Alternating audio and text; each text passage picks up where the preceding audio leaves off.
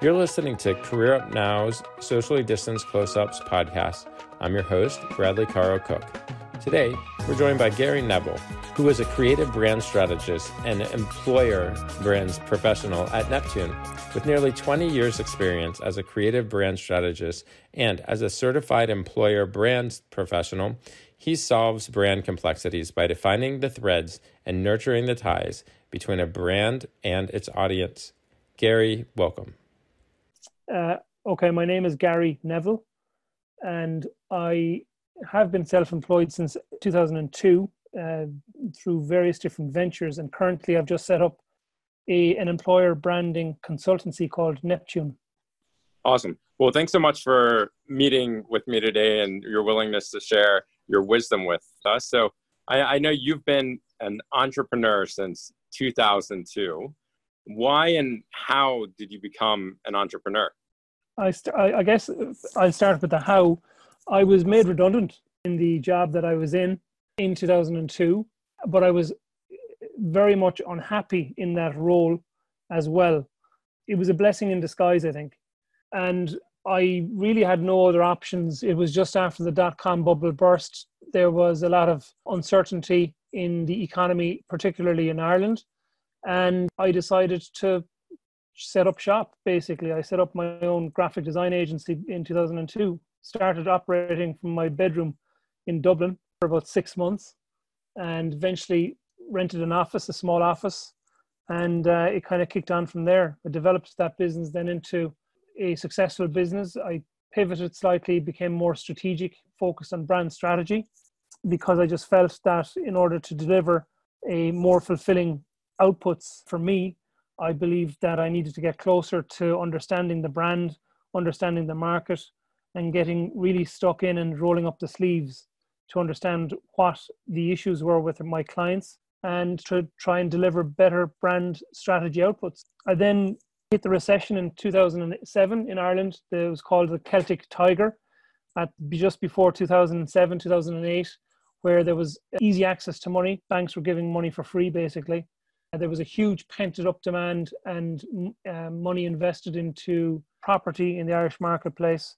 A lot of people became very exposed when the recession hit, and my business dropped about 65% in turnover in the space of 2 or 3 months. So that was a shock to the system. I then decided to look at other opportunities and interests that I had, and one of which was a golf business. I loved golf. I loved playing golf. So I decided to try and set up a non-brick and mortar business. It was an online e-commerce platform called golfmiles.com. And it was targeting the American golf market, where we would sell tee times on this platform and reward golfers who purchased a tee time from us with miles or points from their favorite frequent flyer program. And during that time, I moved to Chicago for about 1.5 years, raised over $800,000, secured an equity investment from the Golf Channel, and also secured 10 of the largest frequent flyer programs in the US, Delta, JetBlue, United. So basically we were the conduit between the golf courses and the airlines. Unfortunately, we ran out of money, and I still had my business in Ireland. So basically I was working 2 jobs. I was getting up at 4 o'clock in the morning in Chicago time to try and do work on Irish projects and then flip it on the other side as well. It was tough. So basically I used to travel every 2 weeks to the States and back to Ireland every 2 weeks for about a year. Look, I learned a lot. It was very difficult, very challenging. Wife, 2 kids, put a lot of money into it, but unfortunately just didn't have enough of the funds to keep it going. Came back to Ireland, continued my business up until 2018, and sold my business to my partner and got out of that, and actually then jumped to the dark side. I actually became an employee for a company up until last month. So I worked as a group marketing manager for a timber processing company in Europe, and I basically did it deliberately because one of the things that I discovered in my own career was the amount of time and money that companies invest in marketing a product or service to get people to buy more over a longer period of time. Yet very much effort or emphasis was placed on delivering that message to the people behind the brand. So that intrigued me, because I just felt that for a brand to really succeed, then you need to get buy-in from the people behind the brand within the organization, and that needs to come from the top down. So I decided to try and get a better understanding of what that looked like to work for a company, within a company, and see how they operated. So took some learnings away from that as well, and then decided to set up my own employer brand consultancy last month, having completed a certificate program, which was to be delivered over 6 months, and I completed it in 2 months because I just wanted to get out of the gate as soon as possible. So that's kind of my story. Wow, that's amazing. What advice do you have for new or aspiring entrepreneurs? I remember a term in the States, it was from the School of Hard Knocks. So lots of cuts and bruises, lots of lessons learned. But I guess that, and I forgot some of what I'm about to tell you up until recently, you have to listen to your gut. You have to listen to your intuition. And in order to do that, you need to really be true to yourself and try and understand and spend a bit of time understanding what it is that you believe in. What is it that you want to do in this world? What's your purpose? And that actually goes back to some of the workshops I would have delivered for corporates and B2B, B2C, would have been brand exercises that includes brand essence.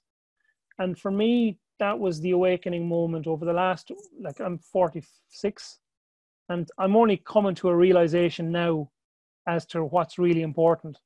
And it's the brand essence of a company is what I term the heart and soul of an organization. It consists of your values, your truths, your personality. But that applies to people, to individuals as well.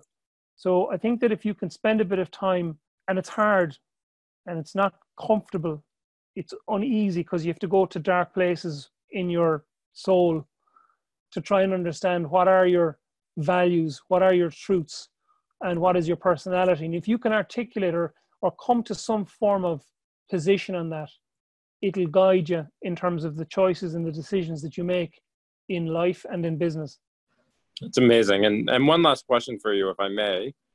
What's one value that you hold dear or is kind of at the center of your moral compass?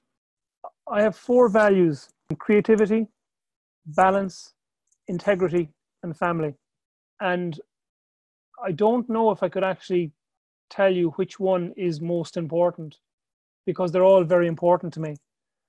You know, being true to myself, I need to be working with creative people. I need to be doing something creative. Family is very important to me. For the last year and a half, I've been away from home, traveling 5 days a week.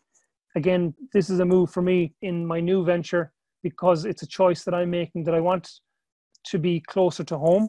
Balance is just balance in mental balance, body balance, healthy body, healthy mind, and integrity. You know, be true to yourself and be true to others. They're my 4 values. That's remarkable. Well, I want to thank you so much for joining me today and answering my questions for this socially distanced close-up interview, and want to wish you tremendous success in all your worthy endeavors. Thanks very much.